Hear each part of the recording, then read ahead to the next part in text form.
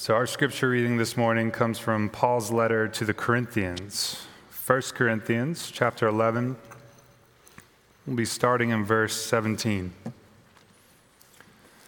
Paul wrote, "Now in the following instructions, I do not commend you, because when you come together, it is not for the better, but for the worse. For to begin with, when you come together as a church, I hear that there are divisions among you, and to some extent I believe it. Indeed, there have to be fractions among you, for only so will it become clear who among you are genuine. When you come together, it is not really to eat the Lord's Supper. For when the time comes to eat, each of you goes ahead with your own supper, and one goes hungry and another becomes drunk. What? Do you not have homes to eat or drink in? Or do you show contempt for the church of God and humiliate those who have nothing? What should I say to you? Should I commend you? In this matter, I do not commend you. For I received from the Lord what I also handed on to you, that the Lord Jesus, on the night when he was betrayed, took a loaf of bread. And when he had given thanks, he broke it and said, 'This is my body that is for you. Do this in remembrance of me.' In the same way, he took the cup also after supper, saying, 'This cup is the new covenant in my blood. Do this as often as you drink it in remembrance of me. For as often as you eat of this bread and drink the cup, you proclaim the Lord's death until he comes. Whoever, therefore, eats the bread or drinks the cup of the Lord in an unworthy manner will be answerable for the body and the blood of the Lord. Examine yourselves, and only then eat of the bread and drink of the cup. For all who eat and drink without discerning the body eat and drink judgment against themselves. For this reason, many of you are weak and ill, and some have died. But if we judged ourselves, we would not be judged. But when we are judged by the Lord, we are disciplined so that we may not be condemned along with the world. So then, my brothers and sisters, when you come together to eat, wait for one another. If you are hungry, eat at home, so that when you come together, it will not be for your condemnation. About the other things, I will give instructions when I come.'" This is the word of God for the people of God. Thanks be to God. So why relationships? Why are relationships so important that we have to give a 5-week sermon series to them? Well, let me ask this question first. Are the 10 Commandments important? Are the 10 Commandments important? Yes, okay. All right. Well, then I want to show you this quote from Rick Warren. It says, 4 of the 10 Commandments deal with our relationship to God, while the other 6 deal with our relationship with people. But all 10 are about relationships. So do you see that when we take something as important to us in Scripture as the 10 Commandments, and we start to peel back the layers, and it's not just a list of do's and don'ts, it's all about how to live as God's people in relationship with God and one another, that we start to realize just how important relationships are. Recently, I read from a Harvard professor that in their research at Harvard, people that had good, healthy relationships were healthier and happier, period, he said, end quotes. Healthier and happier. In fact, what they found is that people with good, healthy relationships often have lower stress levels.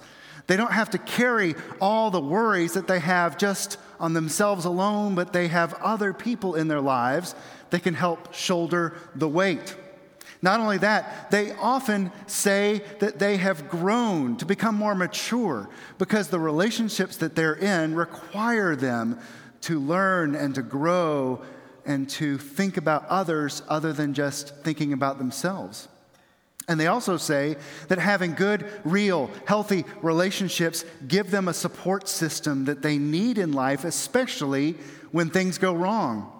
because they have cared for other people or they have let other people care for them, they have developed this social structure, this in a sense, security system for themselves because they have done the hard work of developing those relationships. Good, healthy relationships set us up for success in life and help us live more faithfully. In fact, there have been studies about the happiest countries in the world. And do you know that these happiest countries, even though they might be in some of the coldest places, like Sweden, have some of the happiest people, and they found it's because of the social structure they have in place. There's such an emphasis on relationships in those areas that they have people to turn to. They have all of those things that we talked about. Healthy relationships make happier people. And lonelier countries actually report having fewer emphases in their communities on relationship. And I'm the bearer of bad news today.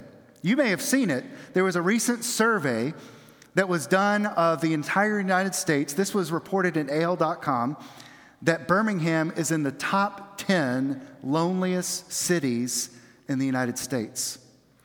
They reported that part of their research was done because they have 40,000 or about 40,000 single-person homes in Birmingham, about 44% of the population here in Birmingham. Now, I happen to believe that you can be in a single-person household and still not be lonely because of the relationships you have. So there's hopefully more data to that. But it just goes to show you that even in a place like Birmingham, there can be an epidemic of loneliness, a lack of good and healthy relationships. And here's another shocker. Also on that list is Washington, D.C. Do you want to be on the same list as Washington, D.C. and when it comes to relationships? Okay, so do you see how important relationships are, especially to people of faith? We have a God who has established the possibility of having a deep and healthy relationship with Him. And He's inviting us to not only have that relationship, but to extend it to one another. So why did we look at the passage from 1 Corinthians about the church in Corinth? Now, if you know much about the church in Corinth, if you've looked at the New Testament, you know that there are 2 letters from Paul to the Corinthians, 1st and 2nd Corinthians. Those are 2 of the 3 letters that we're aware of that were sent by Paul to this congregation. Scholars don't know if we've lost that second letter or if somehow it was edited into 2 Corinthians. We're not really sure. But 3 letters that Paul sent to this church in Corinth because of all the problems that they were having. And in fact, if you read the very beginning of 1 Corinthians, you know that this was a church that was divided. They were divided into factions on which pastor to believe or which pastor to support and which version of the truth was actually correct. And instead of working it out, they just went into their camps and sat there. Some people said that they were fans of Paul, the evangelist. Other people were fans of Apollos or Cephas. All of these different camps were factions, and they were not actually building healthy relationships in the body of Christ. Well, as we continue, we get to 1 Corinthians chapter 11 that Pastor Michael read for us today, and we see that there was another fraction, another way in which the church was divided, and it had to do with communion. Now, you have to understand that when we're talking about Holy Communion in the church here in Corinth, we're not talking about what you might experience in most churches today. You didn't show up to church in Corinth back in the first century, hold out your hands and get a piece of bread and a sip of grape juice. That's not how it worked. In fact, in the first century, they didn't even really have large sanctuaries to come to. Most of these worship services happened in people's homes. And the practice of Holy Communion was to have a full meal. It was to lay out food, lots of food, and to come together and to celebrate the Lord, His death and His resurrection, to have a big old meal with bread and plenty of wine. This was a celebration.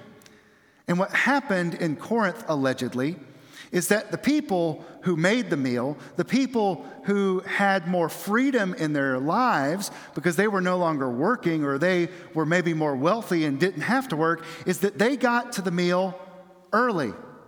And like hungry people at a church potluck, they devoured all the fried chicken and left all the little triangle sandwiches for all the people that got there late. That's what was happening. The wealthy or the people with less responsibilities in their lives got there early. They ate everything up. They drank everything up. And the people who were poorer, the people who had more responsibilities, who got there on time or a little bit late, had nothing. They had no food. They were sort of treated like second thoughts, like they were lower class citizens within the church. And Paul says, this is wrong. He sounds like a parent, saying, I'm not very happy with you right now.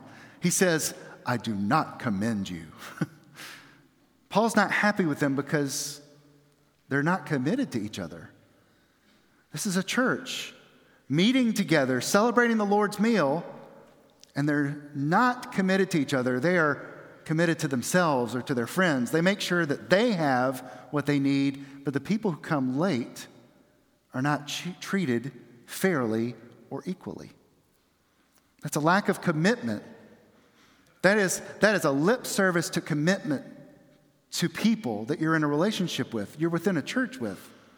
But when it comes to it, your actions fall short of what you say.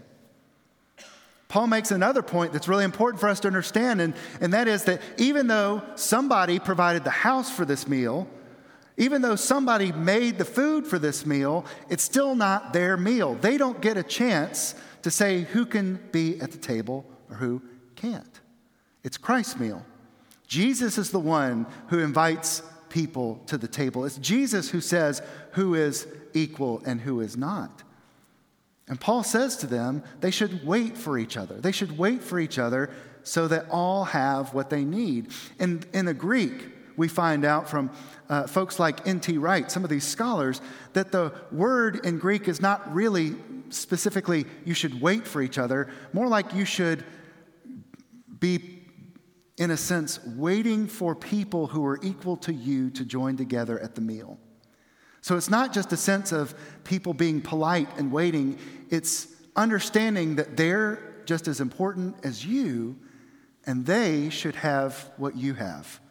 They should have the same seat, the same meal, the same opportunity as you. That's what Paul is saying, is that when you're in a church, you should be committed to everyone just like they are equal to you, because that's the way that Jesus treats all of us. I want you to remember that Jesus washed every single disciple's feet at the Last Supper, according to the Gospel of John, even Judas.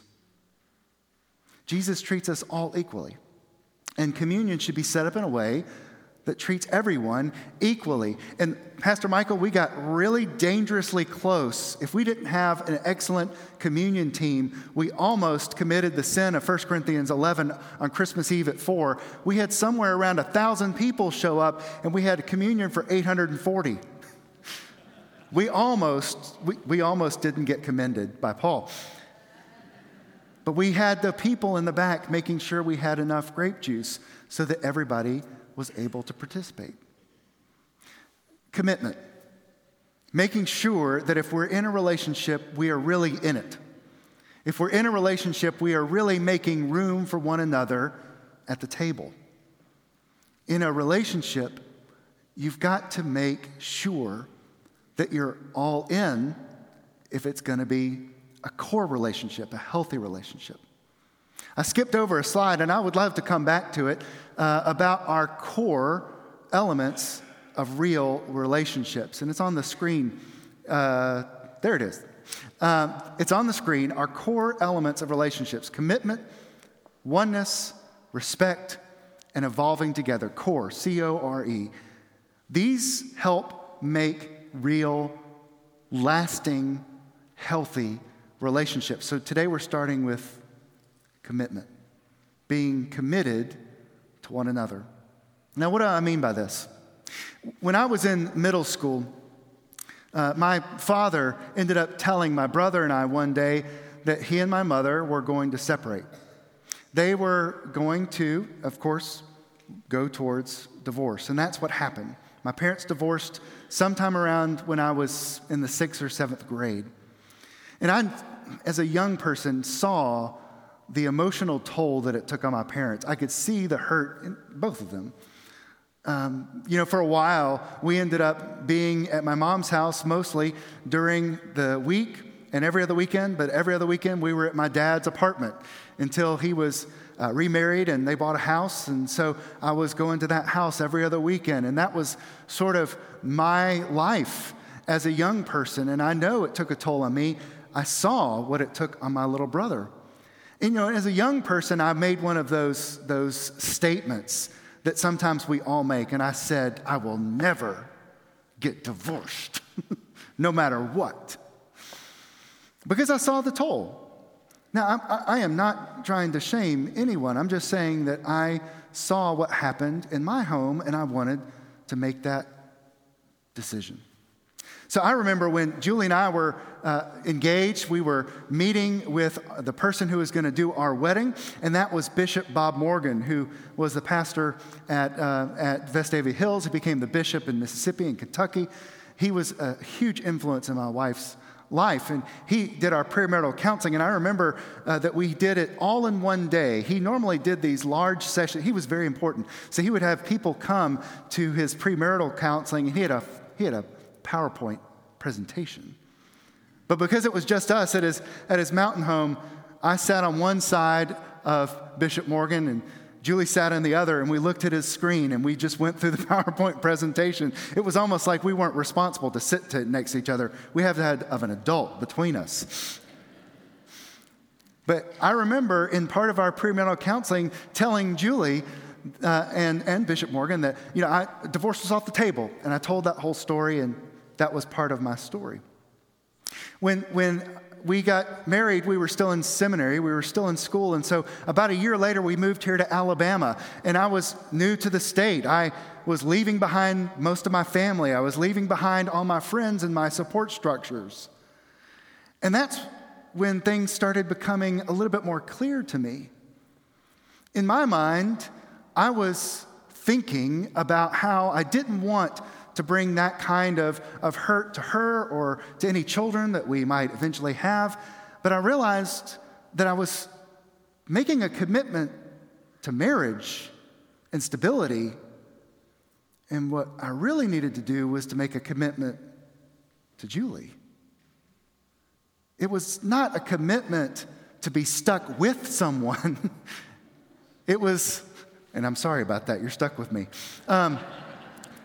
It was a commitment to stick to one another. And I want you to understand the difference here about commitment. Sticking to one another, not sticking with one another.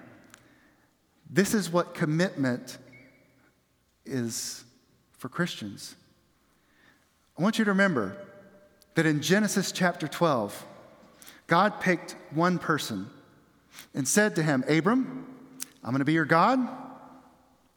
You're going to be my people. And you're going to have children that are going to be like the stars in the sky. Now, this is not a Birmingham sky. Have you ever been out to the country, to the wilderness, and looked up at the stars? This is what Abram was looking at in the sky. And from that moment on, when that covenant was established, God was faithful to his people. He committed to them. He was all in. He did everything he could to pour into these people's lives and to build a relationship with them. Now, obviously, there were times when Israel and then the church responded with that same commitment, but there were also times when the commitment failed. But God remained steadfast. Now, notice, God didn't just stick with them. Okay, he didn't just remain on their side. He was sticking with them through thick and thin. He was investing in their lives. This is the kind of commitment that we make in our core relationships, whether it's in our marriages, our friends, our family. We stick to each other. We invest in one another. We make room in our lives for one another. Commitment means doing the work, being all in, being present for one another, not just saying that you're committed. In 1 Corinthians, the people seemed to say they were committed, but they weren't actually following through with it. And sometimes we run the risk of doing this, either becoming so busy or to be pulled in so many directions, or even to start shifting into taking care of ourselves more so than investing in the relationships that are there, that God has given to us, that God has shared with us. This is something that is pretty clear if you look in many different areas of life, even in leadership. I know that Auburn fans are probably tired of hearing all this, okay? But Nick Saban created the process, okay? And the process is about commitment if you boil it all down to that.